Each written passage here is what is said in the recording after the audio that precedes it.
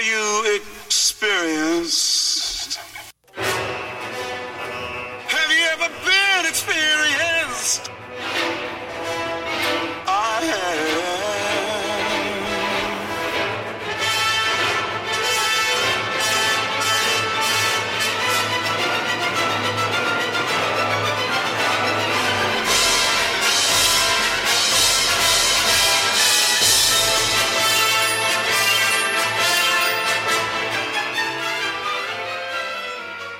And we're back with another episode of the Anarchist Experience, episode 326, aka year 7, week 24.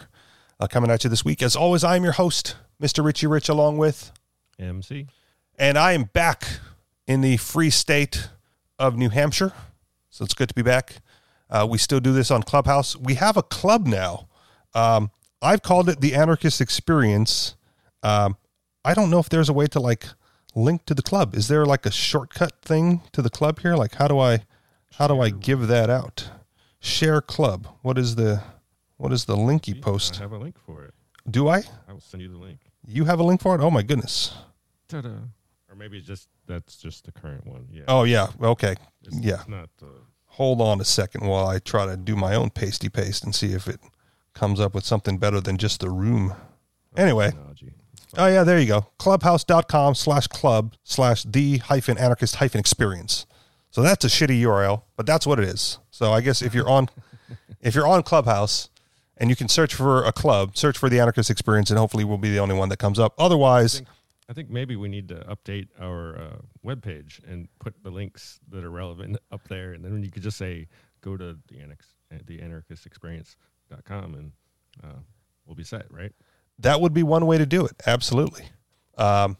You handle the webpage, so I will leave that up to you. In the show notes, I will update the show notes as well, because at the bottom of all the shows that we do, I do put in like all the relevant links, and I haven't updated that recently because I wasn't going to put like my personal Clubhouse, thing on there. But now that we have the room, I will definitely add the Clubhouse room or the Clubhouse club to that part, to the show notes at the bottom. Like I think right now, what is it right now? Just the telegrams, mostly the our website, the link for the RSS feed, if that's your thing, and then the telegram. So there's, the SoundCloud link, the Patreon link, the Telegram links, and the float things. So I'll add the Clubhouse link into that as well. Oh, and other news, Clubhouse is now available for Android users. Even better. May 21st. So. Maybe that's what helped us get the club started. Because all of a sudden, like we couldn't do a club. I check these things regularly, and now we can. And even M was able to start a club. Like that option has been made available. So for you, MC, if you wanted to start a club for something entirely different, maybe now is the time before they lock it back down again. Making clubs is now available for people, as far as I know. And then we'll see how it goes from there. Yeah. So there's that, clubhouse.com/clubs/the-anarchist-experience for now. And I think we're now that we have the club, I think we're settled. Like no more phone numbers. We can get rid of that at the top of the webpage at the same time. No big deal. So I'm back, like I said, back in I'm going to say the free state of New Hampshire. Good to be back. Just the little niggling things, man. Like all of the annoyances of Hawaii and their foolish nonsense tiered lockdown system just evaporates the moment you land here. Although there was a brief scare at the airport when we landed for me, because we deboard and there's the local police department, like 3 cop cars outside my baggage claim. Like, shit, hope they're not here for me. And they weren't, because I don't know what I would have done. But I got very slightly nervous for like half a minute until I saw that they were not coming in our direction. But leaving Hawaii, that last day was the first day that I was harassed and harangued over my fully compliant COVID mask, which you got to see and experience firsthand in a supermarket. Proof, yeah. No one said anything at the local supermarket, No one said anything at the local supermarket. No one said anything at the numerous restaurants that we visited, while on our trip there. But we made like a stop off at the mall prior to leaving to get some, for Em to like get her phone fixed or something. And we stopped off at the cookie corner because they have good cookies. And that's when I was approached by mall security, who asked me if I had another mask. I went, no, this is my COVID mask. Like, why would I have another one? This is fully compliant. He goes, well, it needs to be a face mask. And so I, drew the circle on my face, and I went, this is a face mask. Like, I don't know how much more of a face mask you want this to be, but this clearly is a face mask. It is a mask, and it's on my face, sir. And he goes, no, it has to be like not a face mask, but a face covering. I go, really? Because the sign on the mall door, like when you come in, says you have to be wearing a face mask. So I put on a face mask. He's like, no, face covering. So when we left the mall, I made sure to look at the mall door, and sure enough, some bitch says face mask. So I think I was fully compliant. He just, was. Well, there's nothing different between a face covering and a face mask. Well, he was trying to differentiate, I guess, because again, he didn't like my fully compliant face mask. Of course. He doesn't have good enough English to do that. Right. Luckily, at some point, M stepped in and was like, well, I'm just buying some cookies and we're leaving. So he acknowledged that and like walked outside, and he posted up by some pillar, it's like radioing whatever into whomever. And so I just stood there with my back to the cookie counter. So I didn't even get the cookies I wanted because she ordered while I was, staring down this security guard. And then we were out of there. So that was the first time. And how long were we there? Like, 6 full days or 5 full days, a couple of half days or whatever. First time that anyone, had a problem with my fully compliant COVID face mask. And nothing. We left. I was kind of glancing around. It's hard to see through that thing, as you can imagine, but I was kind of glancing around as we left to see if we were being followed.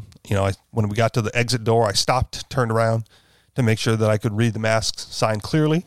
And that if he was following me, I was going to be sure to point out to him that, the door does indeed say face masks.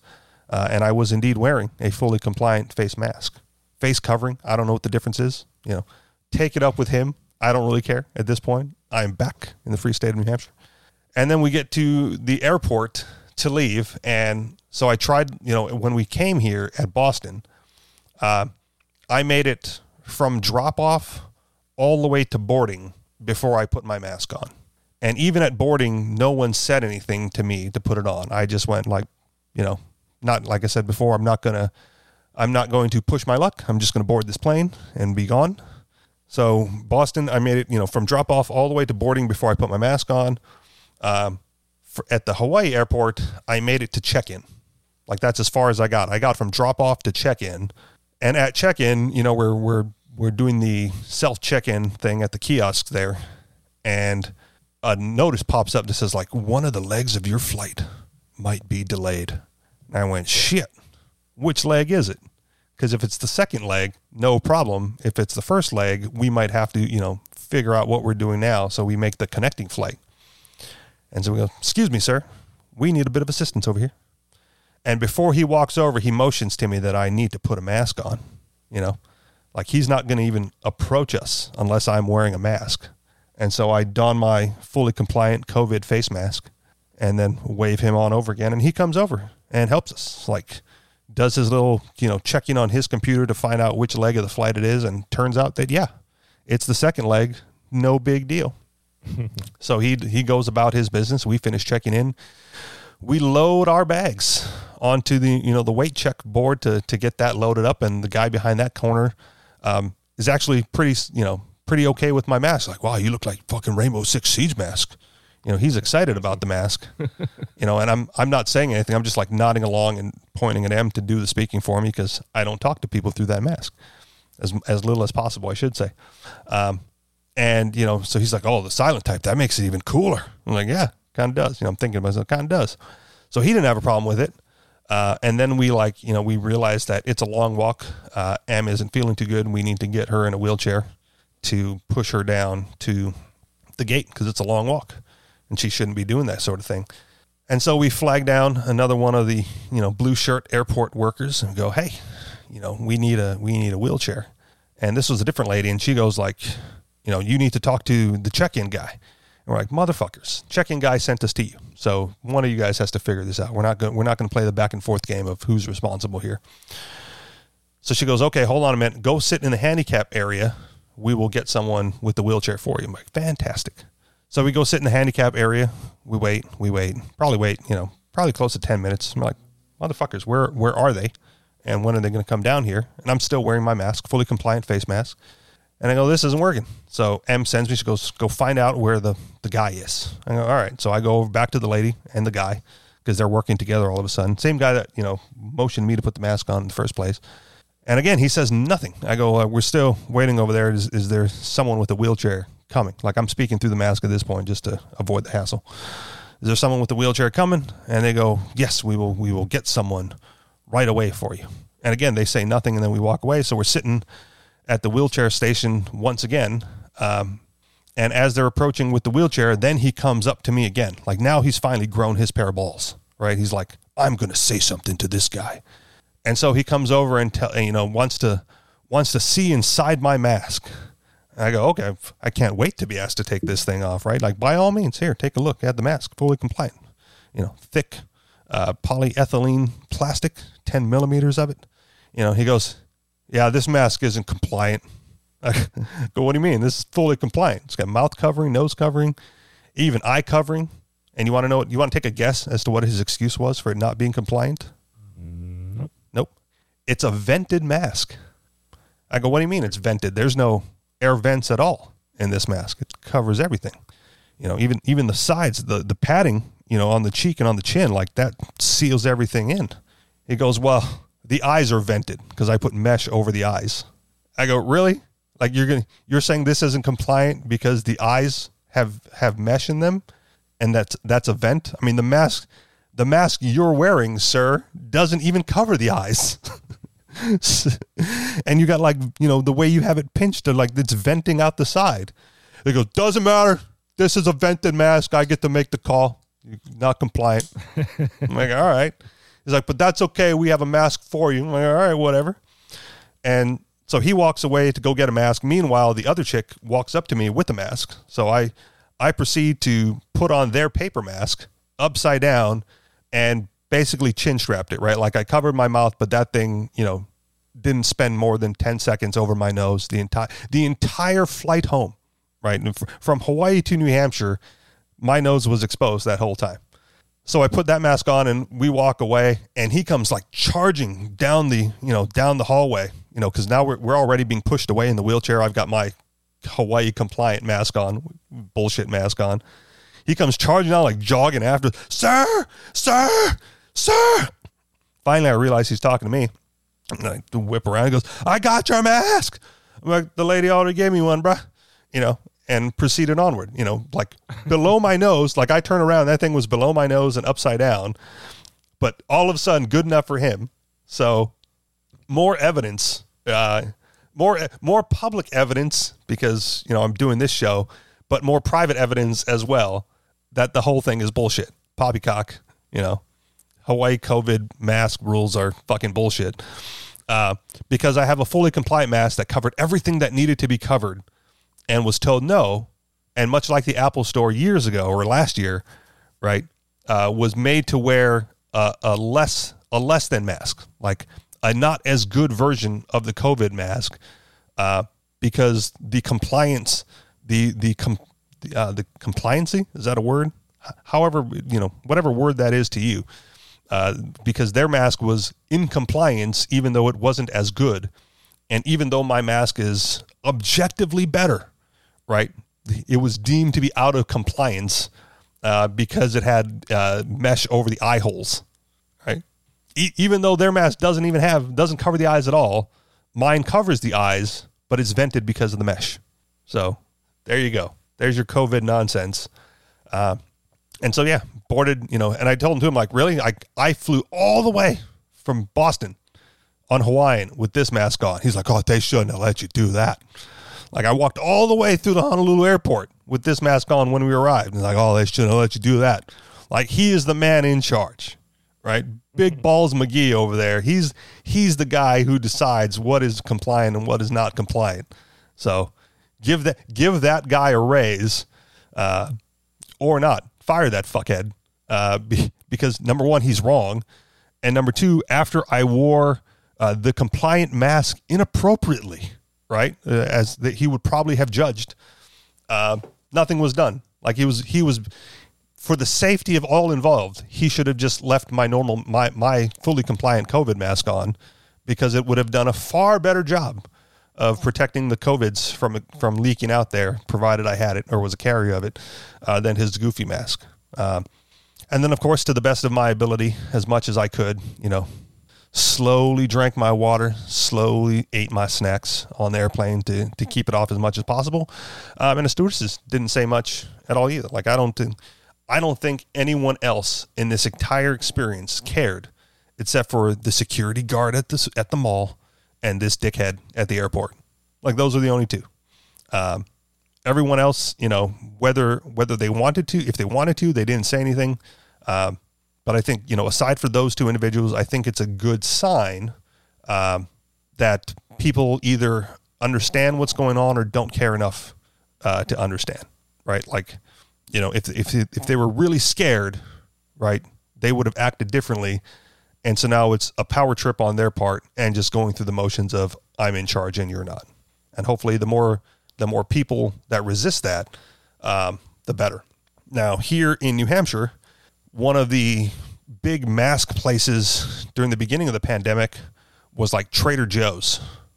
They were the ones like, stand in line and, got to do whatever. And I was like, oh man. So I hadn't go to Trader Joe's for a long time. And then recently it was like in the news that they were lifting their mask policy in some form or fashion. And that if you got the vaccine, you didn't have to wear a mask, but they weren't checking vaccines. It was like kind of on the honor system.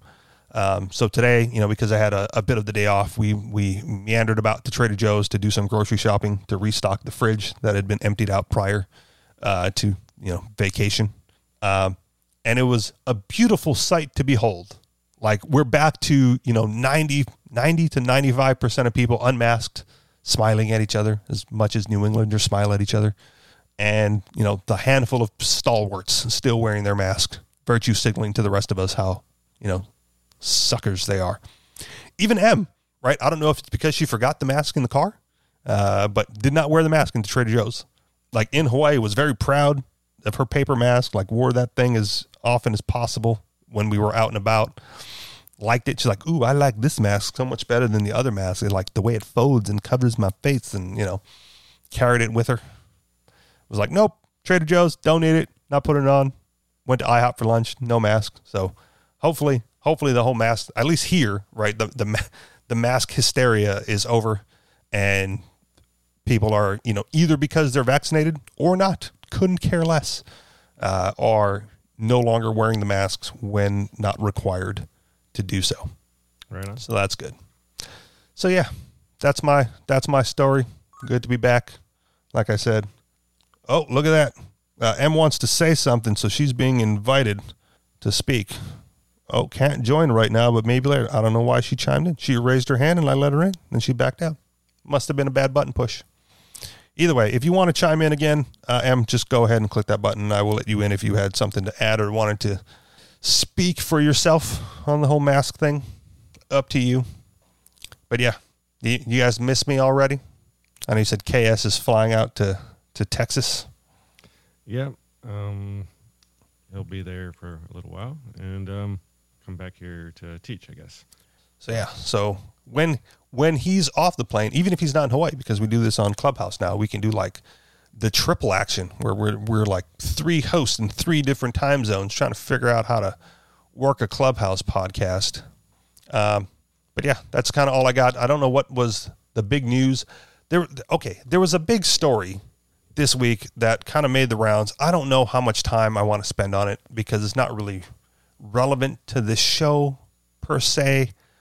It was that sprinter chick who got busted and like, oh my God, she's not going to be able to run in the Olympics because she smoked marijuana.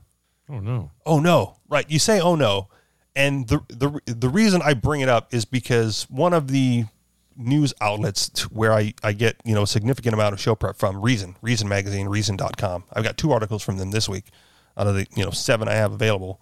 Like, decided to write an article about it. And I think their headline was something like, marijuana doesn't improve anyone's ability to run, so she should be allowed to run. And there's a whole bunch of people like, the fastest chick in the world isn't going to be able to run at the Olympics. And I get that, right? I want to be on her side. However, like, she knew the rules, right? Like, you can't know the rules and then overtly break the rules and then get mad when they go like, there's penalties for breaking the rules, right? Like, this is not a government organization where, the rules are handed down and enforced unilaterally, right? This is the private committee of which you choose to compete in, right? Like, she can run in any competition that will allow her to run in, but she wants to run in the Olympics, and they know the rules, right? Performance enhancers, these are the substances on the banned list.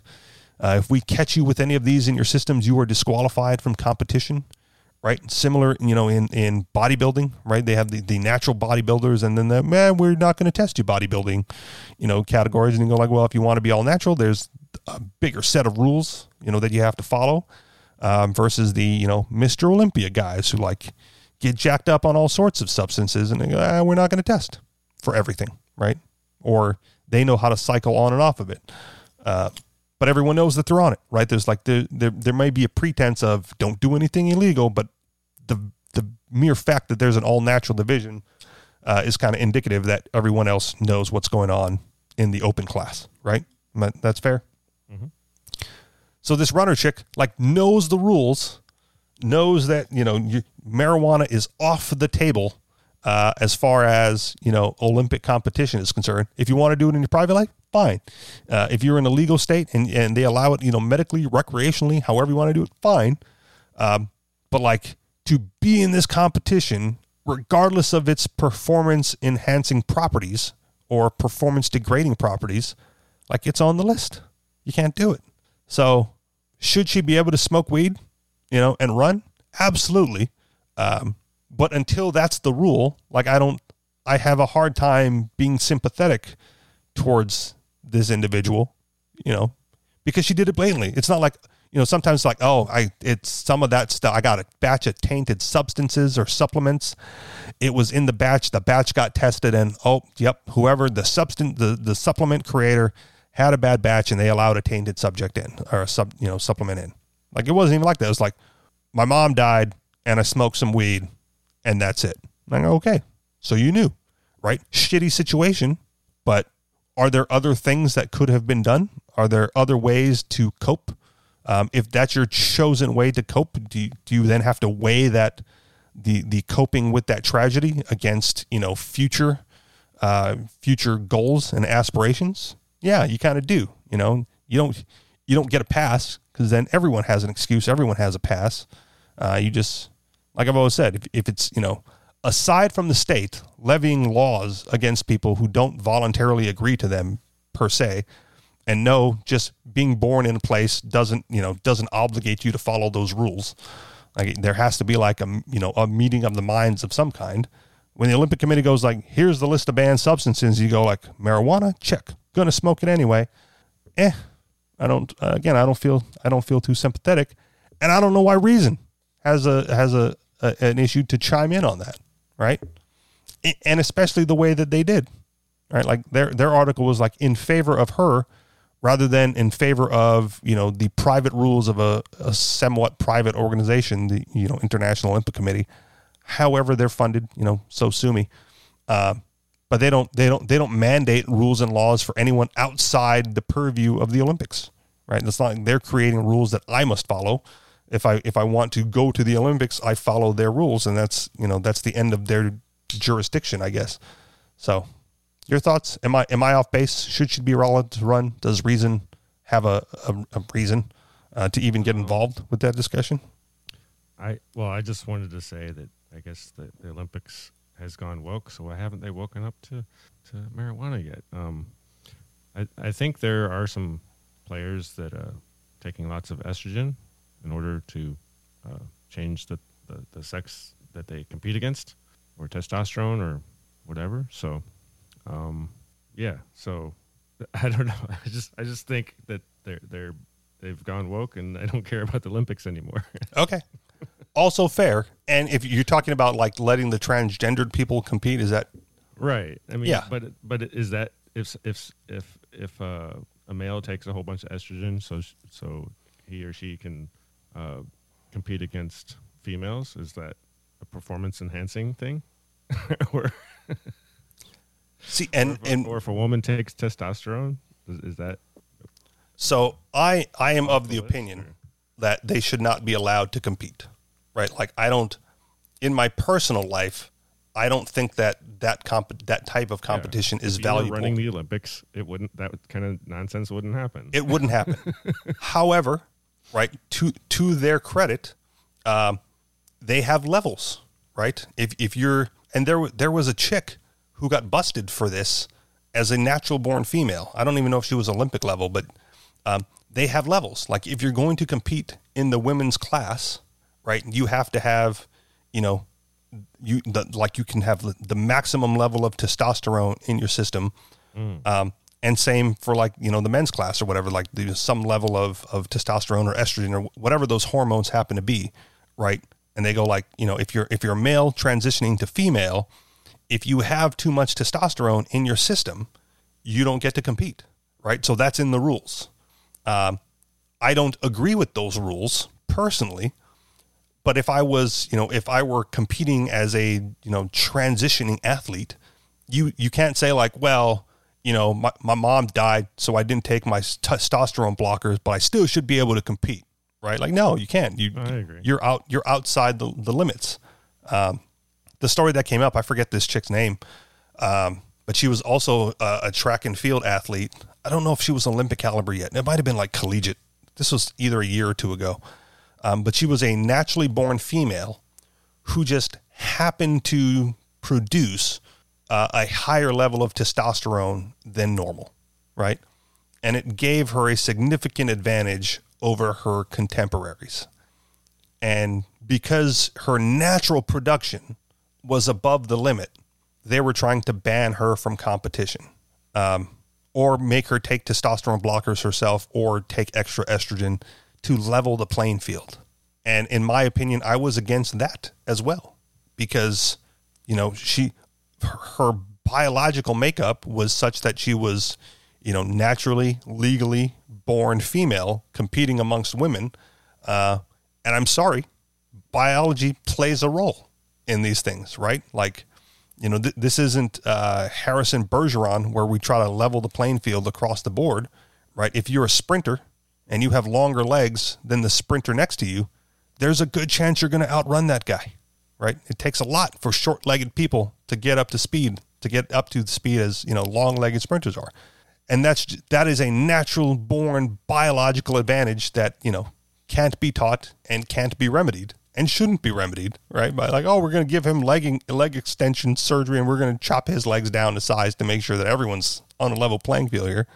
So if you have a naturally occurring female who just happens to produce excess testosterone, well, shit, she has an advantage. And guess what? That's going to make her the fastest, strongest, whateverest person in whatever division she competes in naturally, or give her the advantage to get to that point. And I don't have a problem with that either. Now, it says it's against the rules, right? And I go, well, if it's against the rules, like I said, you know the rules, and you can either damage your body, right, by taking these testosterone blockers or estrogen enhancers, or you can just compete elsewhere or not compete, right? Like I would probably make the case in that case that whatever competition they're doing, like I would make sure if I were her to not compete, but run it separately, right? And then make it, a battle of public opinion, right? Like the gold medal winner at this competition ran it in 19.57 seconds. But I ran it on the same day at the same time in 19.3 seconds. They just won't let me compete, right? I've passed all the drug tests.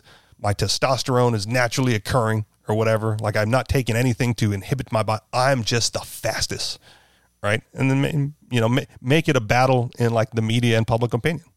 Like, let her compete, and if you get enough public opinion one way or the other, then so be it. But I wouldn't, these are decisions for the committees.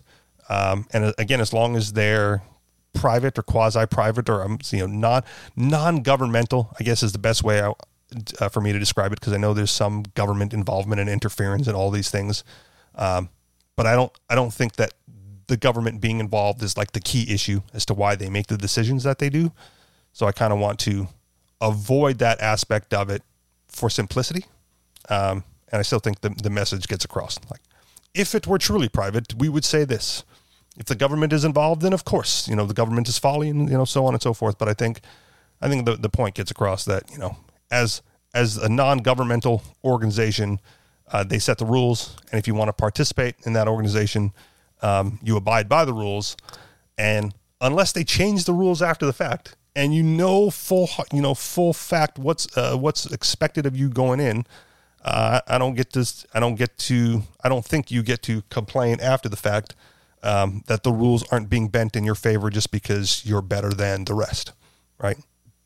They don't get to relax with marijuana. You don't get to relax with marijuana. Performance enhancing or not, could take the edge off? Does it take the stress away? Maybe, right? Who knows what benefits she's getting, if any at all? But they're in the rules, and so the rules are the rules, and you knew them going in. Right on. All right. Do we have other news? We got plenty. We have plenty, but we got other headlines that we can get into. If you want to get into some headlines, you ready? Sure. Headlines. We pretend to work, and you pretend to pay us. Headline: Innocent man arrested, held on $50,000 bail for holding up a sign in public. Headline: In an unprecedented heat wave, Portland's lingering COVID restrictions hurt bars and restaurants again. Headline: maybe we'll do this one. Record number of Coloradans are crossing the Wyoming border to buy illegal fireworks. Headline: Why Bitcoiners are doing what libertarians never could. Headline: All of a sudden you get hit in the head. Pair of birds harassing people in South Lake. That's a weird headline. The reason that's important is because these are federally protected birds that are now attacking human beings. So that one's kind of funny. And finally, headline, this one might be for you, MC. To stop climate change, Americans must cut energy use by 90%, live in 640 square feet, and fly only once every 3 years, says study. So for me, that would be a long vacation, right? Like I fly to Hawaii, and then in order to meet my climate change goals as an individual, fly back to whence I came 3 years later. A round trip. What's that? They might have meant a round trip. They might have meant, but it's not clear in the headline there. Fly only once every 3 years. It's funny. So outside of this show, like I do watch other videos on YouTube. Maybe you are, maybe you aren't. Are you familiar with the YouTube channel like Whistling Diesel? Nope. Okay. If you want a good laugh, it's not a comedy channel, but it's a comedy channel, right? It's not meant to be funny. It's just hilarious. So on a recent episode, I think it was like before I flew back to Hawaii, one of the videos on his channel was like he bought an airplane, and he has no pilot's license, but he bought an airplane. So they unloaded the airplane from the truck, bolted the wings onto it, and then he was talking with like the seller of the airplane about like the FAA rules. He's like, so I can go like off-roading in this, prop job airplane. The guy's like, yes. He's like, but if I hit a bump and like get it off the ground, the guy's like, FAA violation, right? Like you are now flying, sir, and you don't have the proper paperwork to do so. So he's like, okay, so I can, if I hit a bump in my truck, right, and like I get off the ground and launch air, not flying, but you bolt these wings onto something, right, and all of a sudden you hit a bump and you're like fucking FAA violation. So it was an interesting conversation to say the least. And since you may not look at it right away, spoiler alert, he crashes the plane in like 3 minutes of non-flight time. So hilarious. But just again, the idiocy of the rules, right? Like launch a truck, no problem. This thing with, wheels, propellant, and, flappy things, Even if you don't take off, but just, wheels off the ground is considered flight, according to their legal definitions. All right. So do you want to start with the Coloradans crossing the border? Because there was a handful of different fireworks articles as we prepare. If you're not listening to this live on Clubhouse, why the fuck not? But if you're getting the podcast, fine. We're recording on July 3rd as we prepare for the Independence Day holiday across the board here in this great country of ours. A record number of Coloradans are crossing the Wyoming border to buy illegal fireworks. This is from a couple of days ago on Mises.org. It's almost Independence Day, and for many Coloradans, that means a trip to Wyoming to buy illegal fireworks. That is, it's time to buy fireworks that are illegal in Colorado, but legal in Wyoming. In fact, this fact so well known to everyone that Wyoming officials don't even try to hide the fact. This can be seen in the fact that fireworks stores sell these illegal fireworks are a mere 2 minutes drive from the border and among the first structures one will encounter driving north on I-25 from northern Colorado. There, in the middle of the prairie, between Cheyenne and the Colorado border, there is little to see other than an RV park and some enormous fireworks shops. And what do Coloradans do with these fireworks after buying them? The local Fox affiliate reports, quote, "Much of what shoppers find at Wyoming stores are illegal in Colorado, but that does not dissuade Coloradans from making the drive north to spend money. Recently across the Denver metro, there have been nightly illegal fireworks shows," unquote. This is true every year, but the use of illegal fireworks may be even more widespread this year after last year's experience. On July 4th of 2020, every fireworks show in Metro Denver and probably also statewide had been canceled. The result of this was something that officials probably did not anticipate. With no official fireworks show to attend, Coloradans apparently decided to hold their own private, illegal fireworks shows in droves. When the sun went down that day, the night sky across the city was lit up like never before by countless airborne and therefore illegal fireworks set off by locals who were going to have a fireworks show one way or another. The police, who were already on the edge of being reviled thanks to their enforcement of stay-at-home orders and business closures earlier that year, appeared to be unenthusiastic about enforcing the fireworks ban. Nor are the police in the business of prosecuting Coloradans who import illegal fireworks into Colorado. There aren't any cops waiting on the Colorado side of the border to seize contraband. Possession of Wyoming-style illegal fireworks is generally legal in most jurisdictions. But this isn't just a Colorado-Wyoming issue. Apparently, in spite of severe wildfire danger throughout the West, many Americans aren't on board with fireworks bans. Local officials aren't aware, as the AP reported this week, quote, "Several Utah cities are banning people from setting off their own fireworks this year due to the record drought, but many Republicans are against a statewide prohibition. GOP Salt Lake County Councilwoman Amy Winder Newton supports restrictions but thinks this year is a bad time for a blanket ban. We're just coming out of this pandemic where people already felt like government was restricting them in so many ways," she said. "When you issue bans arbitrarily, we could have a situation where people who weren't going to light fireworks purposely go and buy fireworks just to send a message to government," unquote.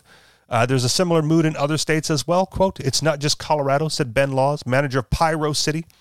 "We see people from Nebraska, we see people from Montana, we see people from all over coming to buy," unquote.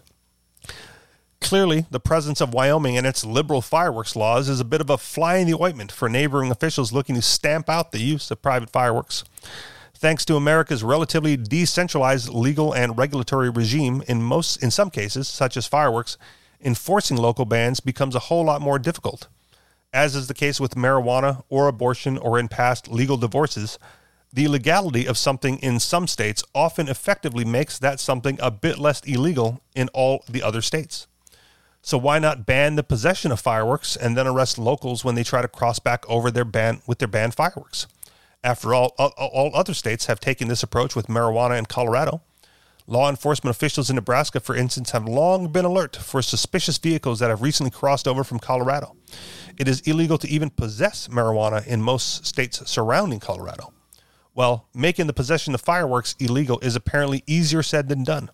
As Councilwoman Newton in Utah noted, her constituents don't appear to be in the mood for more bans on activities that many Americans would have considered to be perfectly legal, normal, and moral a year or two ago. In some ways, COVID has encouraged lawlessness because many Americans figured out the connection between law and morality is a tenuous connection indeed. The proliferation of illegal fireworks may be just another side effect of the COVID pandemic.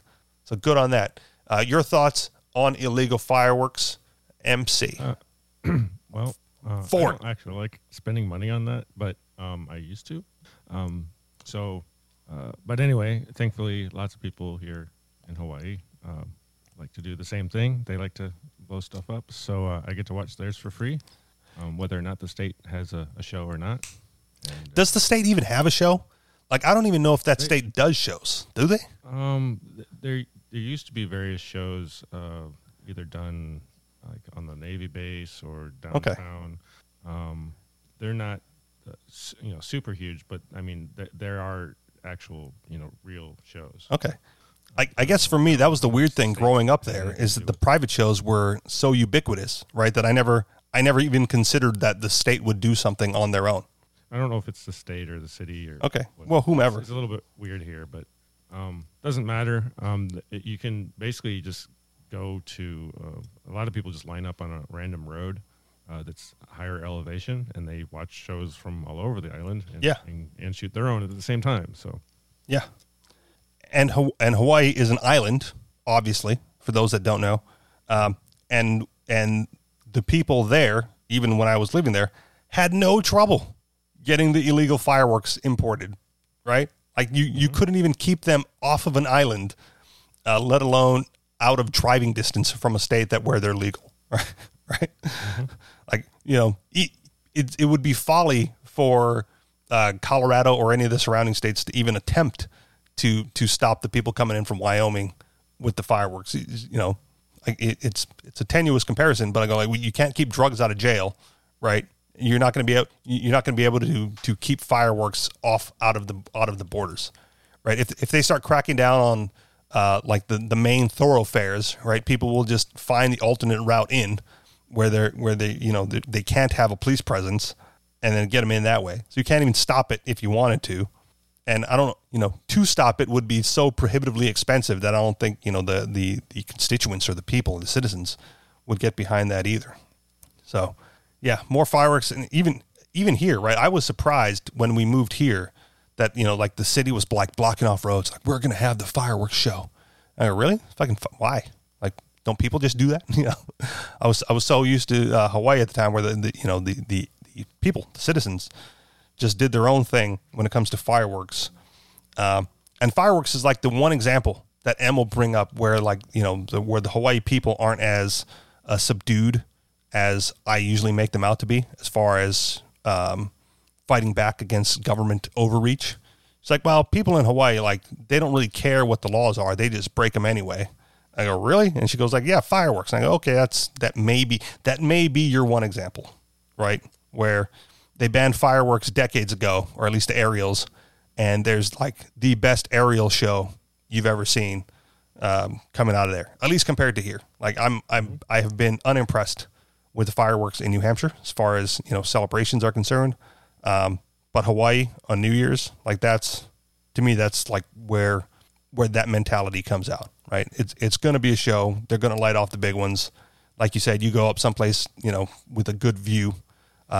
We've seen people's social media videos, and it's still beautiful to see all of that fireworks, but also all of that disobedience at the same time. Right. Another article that I didn't pull up, but fireworks related. I don't know if you've seen this one, MC. Was it the city of Los Angeles got a whole bunch of fireworks recovered or seized? Did you see this? Nope. Okay. I don't have the headline in front of me, so from memory here, they seized like 5,000 pounds of fireworks and then decided to blow it up in the middle of a neighborhood to destroy it, and injuries occurred. Like 27 people injured or something like that. Like 11 of them were cops and employees, like property damage, windows blown out, cars destroyed. That's awesome. I wish I could have seen that. Oh, find the video, man. Like, or find the article. There's like, there's pictures of the destruction. I did not watch a video. I don't know if there were videos of like what actually happened.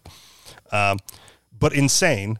And again, an illustration that the state, right, who's doing this for your safety and your protection, keeping these dangerous illegal fireworks out of the hands of, the non-expert public, right? The normies, the average, the mundanes out there who aren't skilled or, trained well enough to handle these explosive devices. And they go and like wreck a neighborhood by fucking lighting off the truck in the middle of the street. No, we're just going to destroy all these fireworks. Kaboom! And then, literally there goes the neighborhood. So maybe better off, right, in small quantities in the hands of the average public than in the larger hands of state officials who really don't know what the fuck they're doing. Yep. Moving on. All right. Which one did I want to do here? Okay, let's do this one because I think this one is interesting as well. Because I kind of feel we're on the border of both. So how does one do it better than the other? Why Bitcoiners are doing what libertarians never could? I'm not trying to insult libertarians. They've been right or reasonably close to right on most everything. And for decades on end, that's not a trivial thing. Nonetheless, they could never get much moving in the world while Bitcoiners, to use an old but fitting phrase, are turning the world upside down. And I think it's important to understand why. To say and to do. Can you name a libertarian martyr? I'm not sure I can, and I've been involved with libertarian things for a long time. There have been a few anti-tax protesters, but they weren't actually libertarian martyrs, largely because libertarians excluded them. Now, shall we name some martyrs for the cause of Bitcoin and cypherpunk ideals? The list, as most of us know, is long. We can begin with Julian Assange and Ross Ulbricht, and from there we can go on to the Charlie Shrem, near misses like Phil Zimmerman, and at least a dozen lesser-known names. I'm going to throw in really quick the Crypto 6, locally here in Keene, New Hampshire. Back to the article. Martyrdom doesn't prove too much, of course. Thugs will destroy for many reasons. But there is a clue here, and it's this. Libertarians didn't threaten very much. The powers that be never loved them, of course, but publishing policy papers didn't overturn very many apple carts. Now, to be very frank about this, and with apologies for doing so, libertarianism is a philosophy of intellectuals who wish to change the world without risk or suffering. That is, they imagined they were smart enough to do it by intellect alone. Again, I apologize, but the truth is what it is, and libertarians have never wanted to suffer. In my experience, they see suffering as a failure, and sometimes as evidence of inferior intellect. Bitcoiners, on the other hand, see suffering as bad luck, as clear proof that the status quo is a beast, that it must be overridden for the sake of posterity. Ultimately, this difference comes down to the difference between talking and doing. Talking may have its place, but it can never replace doing. Acting changes you in a way that talking simply cannot, and it very clearly changes the world in a way that talking cannot. Bitcoiners are doers, and they are overturning the world. It is active will that change the world. Those who persist in active will drive the future, and no one else does. Consider, please, a passage from historian Francois Guzot as he was examining the collapse of Rome and the rise of Christian Europe. Quote, "The clergy alone were strong and animated. They became everywhere powerful. Such is the law of the universe." Unquote. And so it is. That which is persistently strong and animated gets its way.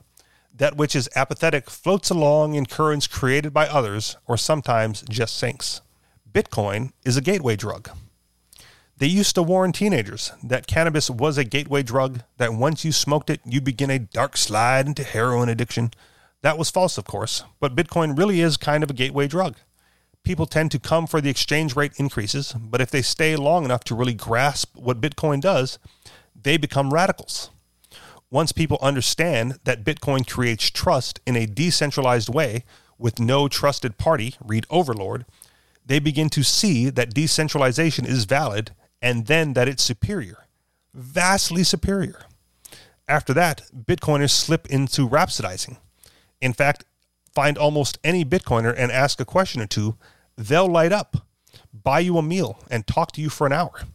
Bitcoiners persist in this, even as every power in the world tries to scare people away from them.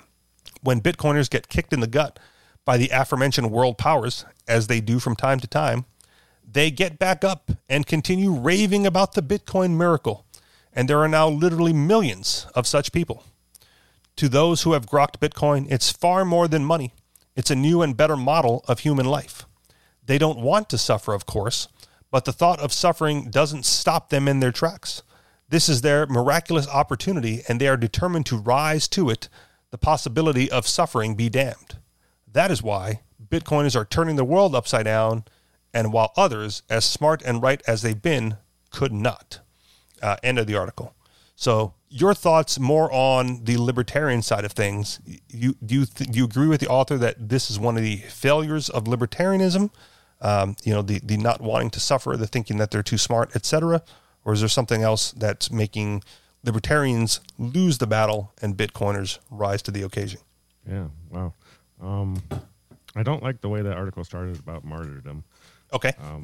But I think that it is very valid that libertarians often are not doers. They're more intellectual, and they're more interested in pointing out other people's failures. But I don't know. I still think it misses a little bit. It's a really good point. And actually, I don't even want to say too much. There is a method that works to make political things happen, and it was written by a socialist, or actually somebody who was studying how the socialists succeeded. So is it the Saul Alinsky book by any chance? I forget who wrote it, but okay. Anyway, The Rules for Radicals? No. Oh, okay, something else then. All right, don't look that one up either then. Yeah, don't. But yeah, there's definitely ways to make things happen, and a lot of times libertarians don't use those tools. But I think a lot of libertarians are probably the early Bitcoiners were libertarians. So libertarianism isn't just a political philosophy; it's also a way of life. You can actually, live a libertarian life, and you might have to suffer through the punishments of the state for doing some things that you think you should be allowed to do, but you can, for the most part, you can live free. Yeah. In some ways, there's probably other places in other countries that you can live more free, but there's wins and losses in that too. There's a state everywhere, unfortunately. Yeah. The whole move to Somalia argument, right, that never holds because there's always a state somewhere. So you pick the least invasive and do your best to fight them off as much as possible where you're at. Yeah. Or you just, you pick where you want your home to be, and that's usually where, you grew up. And you deal with it. You try to live as free as you can without being molested by the state. So anyway, that's what, early Bitcoiners, a lot of them were libertarian, and so a lot of libertarians are benefiting from their philosophy, and so yeah, I don't know. There's lots of ways to look at it, but yeah, I'll agree with your point about the use of the term martyr. I think if they had used the term victim, maybe so, right? Like Julian Assange and Ross Ulbricht are victims to the state because of their beliefs in certain things. Julian Assange, right? Not even a Bitcoin guy per se. He was the WikiLeaks, right? Just letting the news out. Ross Ulbricht is probably the biggest example of a Bitcoin victim, or martyr in this case.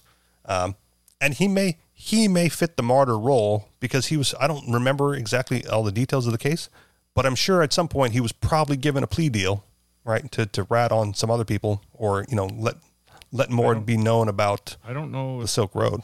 I don't know if he was offered anything because there wasn't much to offer. rat. I Yeah, okay. It was just, who's he going to rat on? I don't know. I don't know. I don't remember. But he's going to rat on the FBI agents that set him up. True, but I also find it odd that they wouldn't have offered a plea deal, right? Like the plea deal is the most cost efficient way to get a conviction in the eyes of the state. Sure. And so I don't remember if he was offered one. It's hard for me to believe that he wasn't offered something to avoid the cost of trial. And then when it went to trial, what I do remember from the trial is his defense attorneys blew the case in opening arguments, right? The state was we believe you to be Dread Pirate Roberts and that you set up this Silk Road and yada, yada, yada. And then defense came up and was well, yeah, he's Dread Pirate Roberts, but here's why. No, you can't admit guilt in opening arguments, man. Come up with a better defense. Please help this man. I do remember that much from the case itself. But prior to that, I'm sure he was offered something. I'm probably wrong. It's just hard for me to believe that, a 20-year plea deal or something to that effect wasn't offered. And then, the thought was, much like the Crypto 6 now, if we can win this, right, if Ross could win that case, it would blow a whole lot of other things wide open and set a very fine precedent going forward. So yeah, I don't, martyr, probably not the right word. Victim of the state, absolutely reflective of the terminology there. Your point that the early Bitcoin adopters were likely libertarians, I think libertarians kind of got hornswoggled in that. I don't think I do agree that early adopters of Bitcoin were libertarians. I don't think that the early pushers of Bitcoin were necessarily libertarians or anarchists in that vein, but they knew who to market to at the time. And I don't know if leadership is also a weird word because Bitcoin is decentralized and not run by anybody or not created. But there's the Bitcoin committee that manages the code or whatever. I don't know if that group changed over time and expelled or the libertarian mindset left the group. But at some point, once they got that libertarian early adoption and got the ball rolling, right? The first 100 meters or whatever of Bitcoin, however you want to use that analogy, then they shifted, right? Then it was mass adoption, wide adoption. We need to be regulated. We need the government to make us legitimate. They were looking for legitimacy. And that's when the Bitcoiner, the libertarians were no, fuck that. This is our way out of the system. This is our way to get away from having to, look to the government for legitimacy. Look for, if they're not regulating it, let it be unregulated and let us just be free. No, we've got to find ways to integrate with the banking system to get more people on board. And the libertarians and the anarchists are no, you don't. Absolutely not. Just keep this between us, man. This is the way we get out of that system. Stop trying to get involved with the system that a year ago or 2 years ago in the beginning, right, that you told us was so shit and so, damaged and so irrecoverable and irreconcilable that we needed this special thing called Bitcoin to relieve ourselves of that burden. And now you're trying to burden Bitcoin with all this regulatory nonsense that it ought not have, as you told us years ago. So yeah, there was definitely some overlap in the beginning. I don't know if that pervades right now. There is definitely a crypto mindset amongst local libertarians and local anarchists here and yonder. But I think that once again, those libertarians, anarchists, whatever, find ourselves in the minority of the larger crypto discussion, to the point that, in talking with some of the crew from Free Talk Live, the plight of the Crypto 6 cannot break into the news cycle of larger Bitcoin, despite its, profound impact on the future of all cryptocurrency, right? The Bitcoin media does not want to touch that at all. And it's probably because it's related to, the libertarians, the anarchists, the ne'er-do-wells in little old Keene, New Hampshire, that, would bring a bad light to cryptocurrency and Bitcoin rather than support those, who push that technology forward. So there does seem to be a disconnect in that respect between the early adopters, the early libertarians who got involved in Bitcoin, and the current crop of Bitcoiners, as the article labels them. What else? The doers part, yeah. I mean, that's probably the biggest point made against libertarians, is that they don't like to do much, right? And they're like, yeah, we'll write this policy position article. It was one of the reasons I got away from the Cato Institute. Right? It's like, well, as long as we're going to have a state, here's the best thing the state can do for more freedom for everybody. I go, well, don't fucking give in to that assumption, right? Go from a position of this is how things would work without the state, and get people on board with, ideas not having a state. You know what I mean? Anything else? No. I think we're close enough to the end. What's my time clock here say? Yeah, we're close enough to the end. You want to wrap this thing up, or you got final thoughts? Let's do it. All right, let's do it. That'll do it for us. Like I said, good to be back home in the free state of New Hampshire. Not sure when I'm going to visit that nasty Hawaii place again. Hopefully not anytime soon. But you guys know where to find us. Anarchistexperience.com. On Telegram, t.me/theanarchistexperience or t.me/anarchistexperience. On Clubhouse now, just search for it until we find a way to shorten that, or just go to anarchistexperience.com and hopefully we'll have the new link up there for the Clubhouse by then. And if you want to contribute to the show financially, you can do so through Patreon, patreon.com/theanarchistexperience. Thank you very much for listening. I will talk to you all next week. Peace.